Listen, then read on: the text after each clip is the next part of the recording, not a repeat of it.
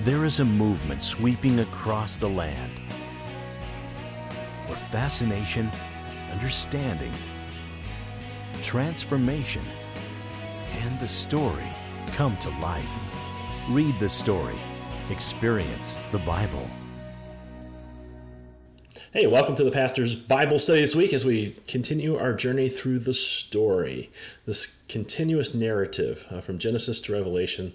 It's been absolutely fun, a joy being with you, and I hope you are really gleaning a lot of wisdom from the Lord that we can take and apply to our daily lives. There's so much, it's so rich. I just love the Bible so much.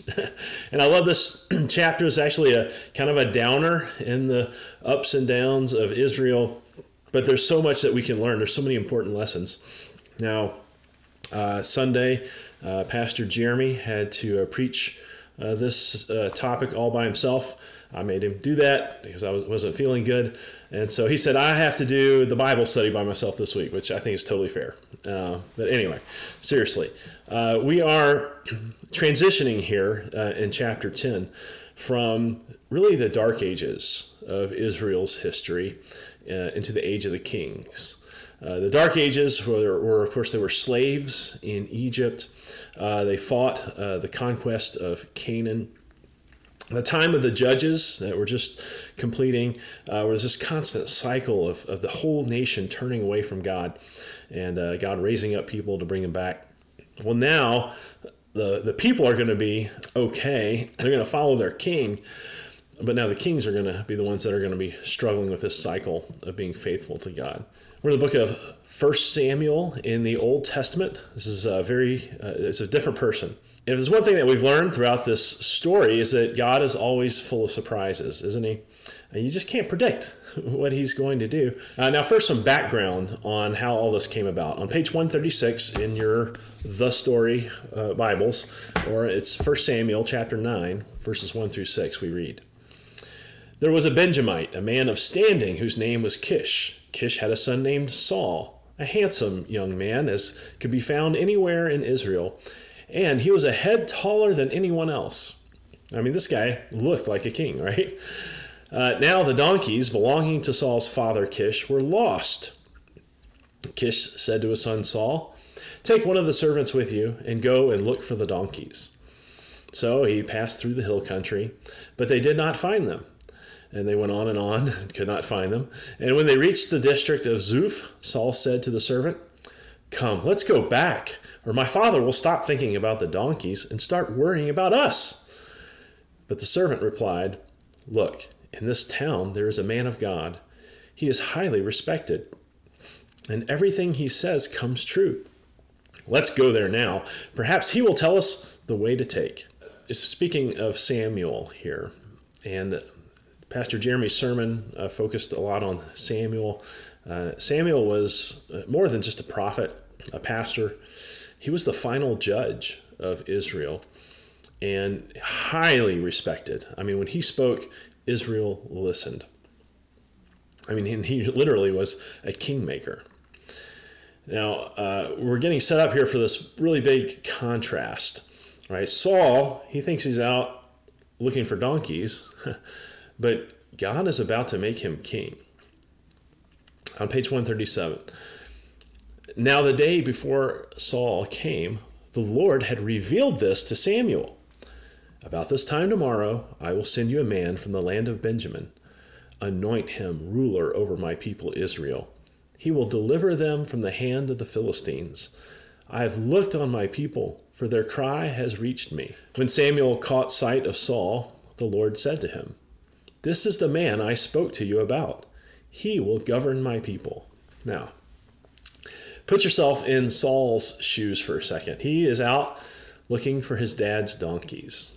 And this is not even a noble chore to be given to start with. And they can't find the donkeys. And so they say, hey, what the heck? We might as well ask this spiritual leader. But when they get there, Samuel takes Saul inside to imagine this beautiful banquet hall. And he serves Saul as like an honored guest, like the honored guest at this banquet. And then during this 7-course meal, Samuel pulls him aside, and they're alone. And he pours a flask of oil on his head, and he whispers in his ear, God has anointed you king over Israel. Now you would say, huh? Right? All I was looking for was my daddy's donkeys. What is this all about? Well, God is full of surprises in our lives today too. And so I just want you to think about maybe what do you do when God interrupts your life and he has an assignment for you and a task for you to do that you never even dreamed of before? That's what God says to Saul. He says, I got a job for you. I mean, this is something that's never crossed your mind before. And let's see how Saul responds. Of course, he has some doubts, to be expected. So Samuel gives Saul 3 signs. These are 3 promises. These 3 signs are going to happen to you today, and that's going to prove that this word is from God. Number 1, you're going to find the donkeys, and later on in chapter 10 they do. Number 2, this man is going to come and bring him some food, and that happens as well. And then the promise number 3, this is on page 137. It says, after that, you will go to Gibeah of God, where there is a Philistine outpost. As you approach the town, you will meet a procession of prophets coming down from the high place with lyres, timbrels, pipes, and harps being played before them. And they will be prophesying. The Spirit of the Lord will come powerfully upon you, and you will prophesy with them, and you will be changed into a different person. Once these signs are fulfilled, do whatever your hand finds to do, for God is with you. And all this happens. It comes to pass. And Saul's response to this is intriguing, if not a little strange. Verses 14 through 16 here. Now Saul's uncle asked him and his servant, right? Saul's uncle, he's back home. Hey, where have you been? Looking for the donkeys, he said. But when we saw they were not to be found, we went to Samuel. Wow. I mean, everybody knows who Samuel is. So his uncle said, well, tell me what Samuel said to you. And Saul replied, he assured us that the donkeys had been found. But he did not tell his uncle what Samuel had said about the kingship. Now, does that strike you as odd? And maybe just for the women who are studying with us today, have you ever asked a man how his day was and he left out a couple of important details? I mean, I think Saul is setting a new record for leaving out details in his daily report. Now, we're going to see Saul struggle with accepting the task that God assigns him. And here's some of the things that he struggles with. The struggles that he had included a number of things we're going to get to. When we face these unexpected assignments from God, I hope that you and I will be aware of these common human struggles when in such situations. Number 1, Saul has some trust issues. Saul's first response to Samuel anointing him is, hey, no, I'm a Benjamite. I'm the smallest tribe of Israel. I'm from the smallest clan. I'm from the smallest family of the clan. Now, we can't come down too hard on Saul for this because, so far right throughout the story, we have seen practically everyone God calls say, who, me? No, I can't do that. Oh, I shouldn't. Sarah, Moses, Gideon. So we get that. But there's a more serious sign of trust issues here, and it takes place at his coronation. Now we're on page 138, and it's 1 Samuel 10. 20 to 22. When Samuel had all Israel come forward by tribes, the tribe of Benjamin was taken by lot. Then he brought forward the tribe of Benjamin, clan by clan, and Matri's clan was taken. And finally, Saul, son of Kish, was taken. But when they looked for him, he was not to be found. So they inquired further of the Lord, has the man come here yet? And the Lord said, yes, he has hidden himself among the supplies. He's hidden himself. Now, you imagine it's January 20th, 2024. There is a presidential inauguration going on in Washington, D.C., but the new president is nowhere to be found. He is hiding in the coat closet in the Capitol building. Now, I'm sure there have been many presidents who would have liked to have hidden somewhere on that day, and there were probably some who should have hidden somewhere. But the point is, this is not a picture of a man of God just brimming with confidence, with total trust in what the Lord says. They find Saul, they coronate him. Saul becomes Israel's king, the very first king. And initially, everything's going really well for King Saul. His very first war was against the Ammonites. Total victory. Awesome leadership. What a great king. I mean, out of the gates, he looks so impressive. Unfortunately, that was his greatest moment. It would all go downhill from there. If you look at the bottom of page 141, top of page 142, and this is 1 Samuel 13, we see why Saul's trust issues matter so much. Because here, in this part of the story here, Israel's in a really bad situation. The Philistines assembled to fight Israel with 3,000 chariots, 6,000 charioteers, and soldiers as numerous as sand on the seashore. They went up and camped at Michmash, east of Beth Aven. When the Israelites saw that their situation was critical and that their army was hard pressed, they hid in caves and thickets among the rocks and in pits and cisterns. Now, first of all, the Philistines vastly outnumbered the Israelites, but they also had superior technological advantages. You see, it was the Philistines who controlled the entire iron technology of that region. They had weapons that Israel did not have. They had armor that Israel did not have. So the Israel army is quaking in fear. Saul, waited 7 days, the time set by Samuel, but Samuel did not come to Gilgal, and Saul's men began to scatter. So he said, "Bring me the burnt offering and fellowship offering." And Saul offered up the burnt offering. Just as he finished making the offering, Samuel arrived, and Saul went out to greet him. "What have you done?" asked Samuel. Now remember, Israel's only hope is to trust God. They don't have enough men, they don't have enough weapons, they're not equipped in any other way to win this battle, and everybody knows it. We have to trust God in this. And earlier, Samuel told Saul how it was going to happen. He said, when you get to Gilgal, wait 7 days, and I will come and sacrifice to the Lord. And then God will give you the victory. Saul, your job is to wait. Got it? Got it, right? How long are you going to wait, Saul? 7 days. What's your job, Saul? Wait.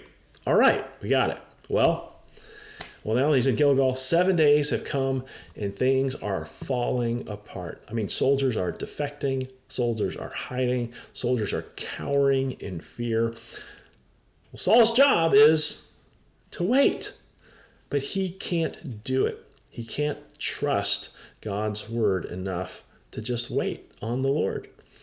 So he takes the sacrifice and he offers it himself. And you may say, well, what's the problem with that? Well, one, he's not a priest. He's the king. It's not his role. He's not allowed to do that. But specifically, God just said, this is what you got to do. Wait till Samuel to arrive, and he can't do it. He took matters into his own hands. Big trust issues. Saul, of course, he's anxious. But like us sometimes, right? When we get anxious and we allow that to make us impatient, and that ultimately brings us to disobedience. Well, as soon as he makes the sacrifice, Samuel shows up and says, "What have you done?" And this leads us to the second struggle that Paul has, and we'll call it spiritual evasiveness. So it's more than just disobedience, spiritual disobedience. Saul struggles with spiritual evasiveness. A person who convinces people that they are submissive to God, that they listen to God, but in reality, they do not. Well, in the very next battle, Saul is given clear command from God to annihilate the Amalekites. It's the third group in this chapter today. The Amalekites, the third enemy. And he's supposed to completely wipe them out, right? But if you look on page 143 here, it says, "But Saul and the army spared Agag and the best of the sheep and cattle, the fat calves and lambs, everything that was good. These they were unwilling to destroy completely, but everything that was despised and weak, they totally destroyed." Again, Saul clearly disobeyed God. And the implication here in this verse is that he did it for profit, right? These were good lambs, fat calves, right? They saved the best for themselves. Well, God sees this, and he says to Samuel, "Man, I am sorry that I made Saul king." So Samuel, he goes to confront Saul, and you know that Saul knows that he's done something wrong when Samuel shows up. Kind of like any parent studying with us today. Have you ever seen a child caught in the act, but thinks he's going to get away with it by, pretending to be the picture of innocence and virtue? Yeah. Well, we're moving on beyond actually the chapter in the book today, but I want to finish this arc here of Saul's life. In chapter 15, verse 13, when Samuel reached him, Saul said, "The Lord bless you. I have carried out the Lord's instructions." Saul standing there, Samuel walking. "Samuel, oh, glory, praise the Lord, praise Jesus." He's like using all this hyper-religious language. He's just blowing smoke. Verse 14, "But Samuel said, 'What then is this bleating of sheep in my ears? What is this lowing of cattle that I hear?'" Samuel's playing a little Columbo here, like the master at playing dumb. "Oh, Saul, we're praising the Lord today. Oh, well, yeah, praise Jesus, praise his name. Wait a sec, just one question. Where did those sheep come from? And what about all those cows?" Well, Saul answered, here comes the evasiveness, "The soldiers brought them from the Amalekites. They spared the best of the sheep and cattle to sacrifice to the Lord your God. But we totally destroyed the rest." And it's all saying, "Oh, those cows? It was the soldiers' idea. I mean, what are you going to do? Soldiers, right? I mean, we saved the best of them to sacrifice them. Yeah, that's the ticket. To sacrifice them. To your God, Samuel. Yeah, we're going to sacrifice them to your God. I mean, Samuel, you really should be happy about this. We're doing this for your God." And then the very next verse, Samuel says a single word to Saul. "Enough! Stop! Just stop. Saul, don't you see what's at stake? Don't you see what you're doing? Every word that you're speaking is doing damage to you, to God's people. I mean, you're supposed to be leading these soldiers into obedience to the Lord, and you're leading them into disobedience. You're dishonoring God, and with every word, you're getting further from the truth, further from reality, and further from God. So just stop." And then Samuel utters some of the most profound words of all time, not just in the Old Testament, but throughout mankind, because it's a truth that every other religion of the world just doesn't understand. He said, "Does the Lord delight in burnt offerings and sacrifices as much as in obeying the Lord? To obey is better than sacrifice, and to heed is better than the fat of rams. There is one God, and he cannot be manipulated by human actions." And he is ultimately concerned about your heart.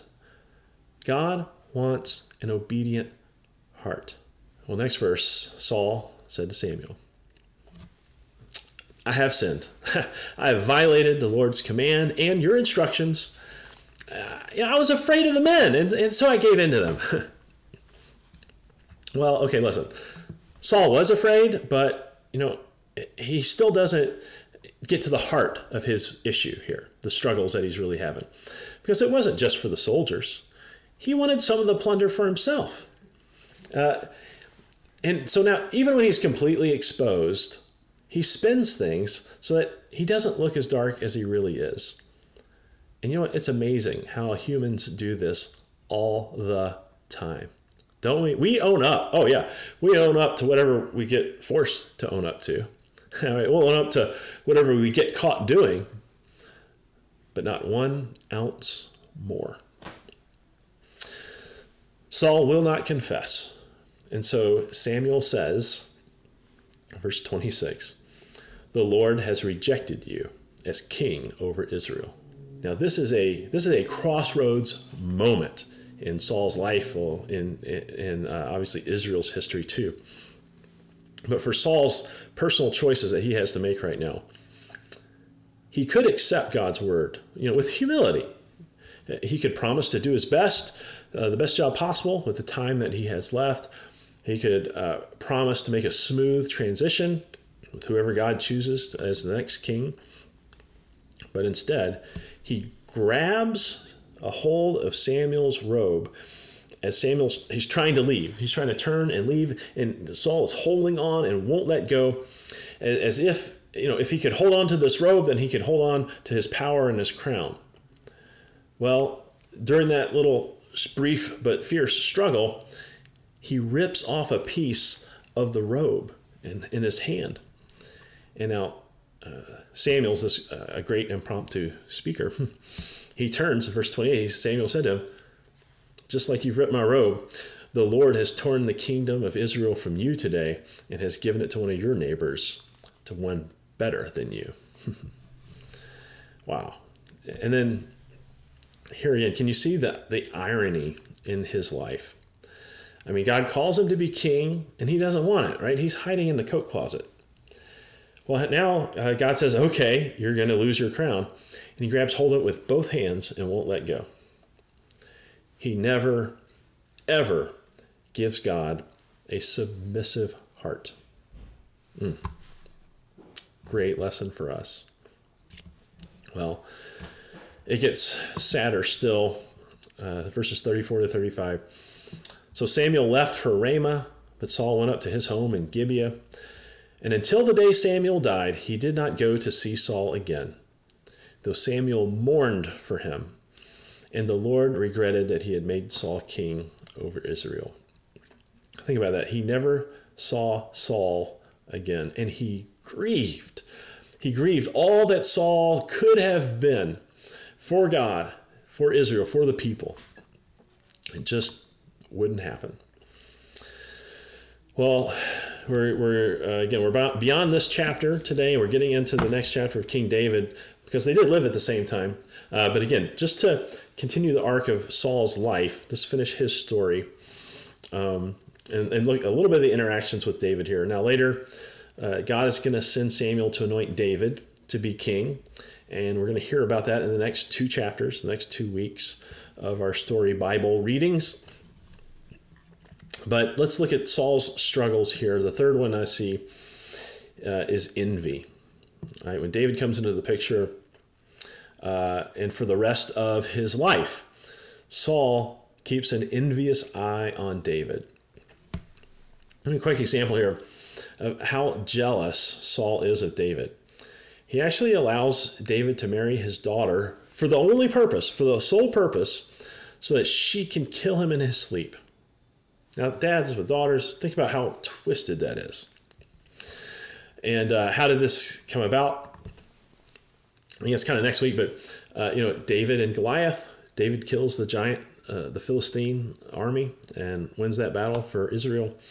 Well, the prize for beating Goliath was 2 things. Number 1, David's family doesn't have to pay taxes ever again, which is huge. That's amazing. And the second prize is that David gets to marry the king's daughter.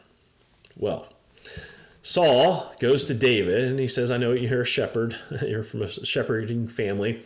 And I know you don't have the money to pay for the dowry of a king's daughter. So here's what you can do. Bring me the foreskins of 100 Philistines, and that will be your dowry. And yeah, he's asking him to do exactly what you think he's asking him to do. Why would he be asking David to do that? Because Saul assumes that in this effort to collect these, the Philistines are going to kill him. There's no way he's going to do this and survive. And so Saul wouldn't have to kill him. Boom, done. Well, David says, no problem. And he actually brings him not 100, but 200 Philistine foreskins. Well, that plan didn't work.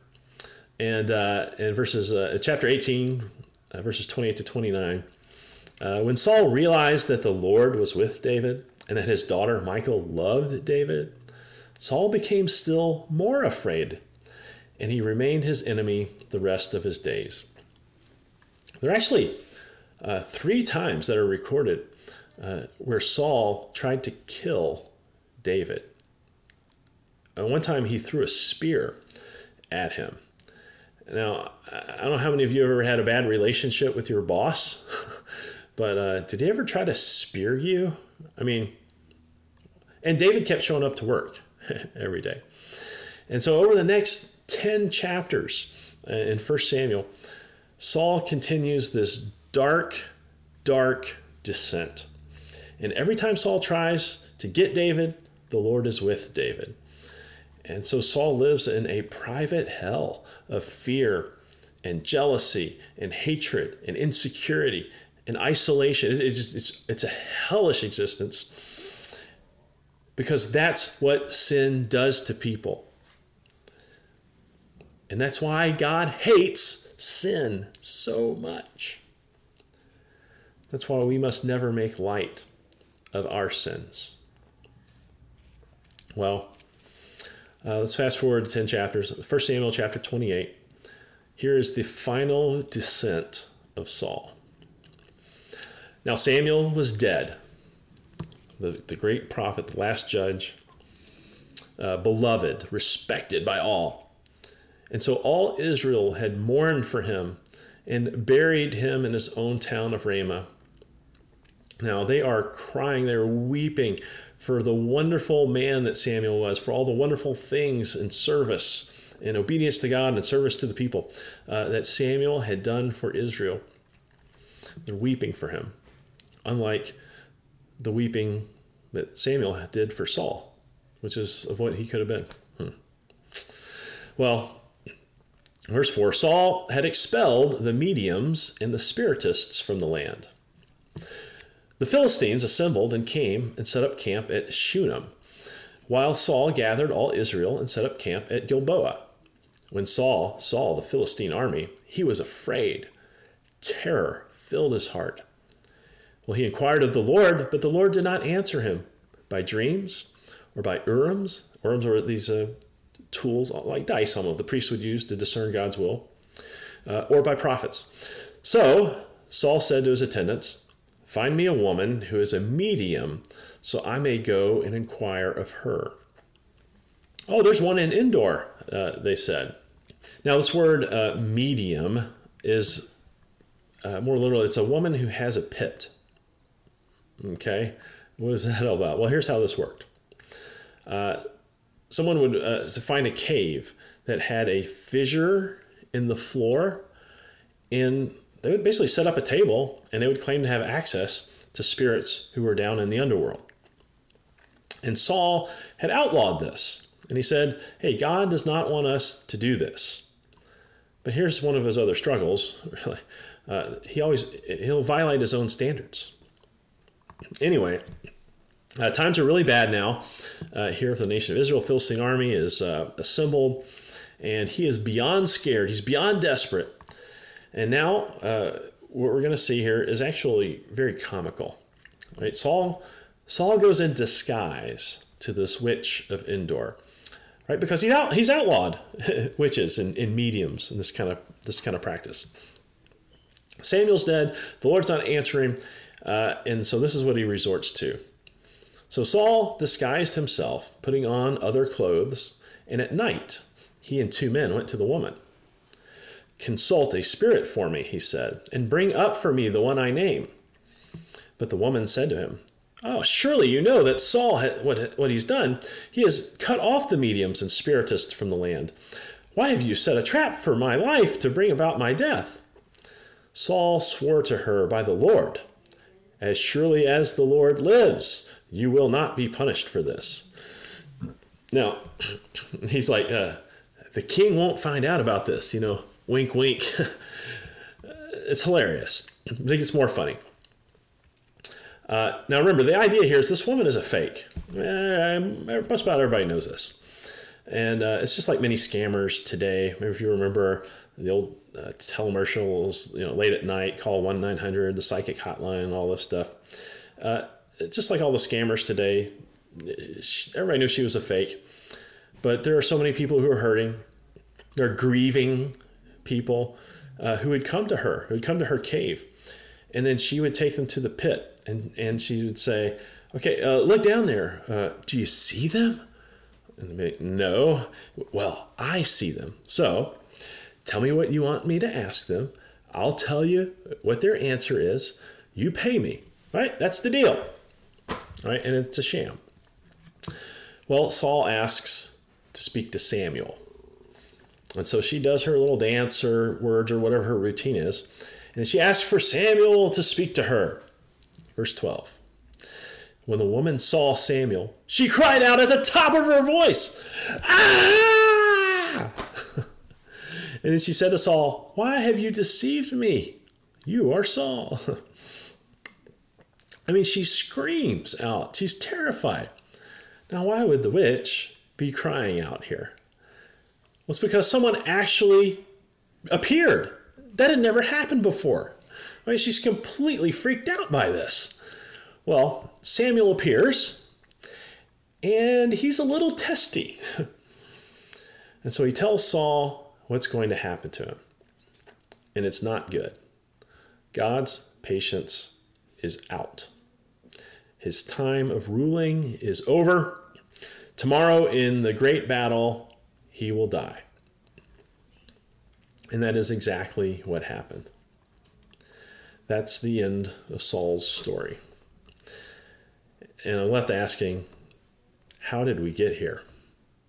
How could someone so tall fall so hard? How could someone who stood so tall now fall to the lowest pit? From anointed king to sneaking around to get fraudulent advice for God's people. How did we get there? Well, we talked about all Saul's struggles, but really they all boil down to one, that wholehearted allegiance that I talked about. Saul never gives God wholehearted allegiance. Saul took a little religion from here, a little religion from there, but he never fully devoted his heart to the Lord. And that's going to be the trouble and the cycle with all of the kings of Israel and Judah, except for the next one, David. David gives his whole heart to God. All the other kings, a little bit of Yahweh, a little bit of Baal, a little bit of Molech, a little bit of all these other gods. But David gives his whole heart to God. Now, David was far from perfect. He struggled mightily. And we're going to talk about that, I know, next week. But for all of his sins and missteps, he always returned to the Lord and confessed, fell on his knees, confessed to God. And that's why God said he was a man after his own heart. Well, Saul never set out to be bad, right? He just never got around to giving God his full devotion. And I just hope that you don't make the same mistake. I hope that if God sets a task before you, that you don't go hide in the closet, right? As Pastor Jeremy talked about in his sermon Sunday, right? That you are listening, that you are attuned to God's voice. I hope that if God asks you to wait on something today, that you don't give in to your anxiety and do something stupid. I hope that if you've been disobedient to God, that you don't spin it, you don't downplay it, you don't be evasive. You just fall on your knees and confess it. I hope that if envy is choking your heart today, that you will let God do surgery on you, that you will focus on gratitude and the blessings that God has given you. I hope that if God tells you it's time to let go of something, that it really doesn't belong to you in the first place anyway, that you don't cling tight to it. You just release it. And I hope that you give God your full devotion. Most of all, I hope and I pray that when you come to the end of your life, I hope that people will weep the tears of Samuel and not the tears of Saul. That they weep because of who you were, how you were devoted to the Lord and served his people, your family, and not weep for what you could have been. Great lessons be learned from King Saul, a tragic tale, but really important things that we all struggle with as humans. All right, God bless you. We'll see you Sunday.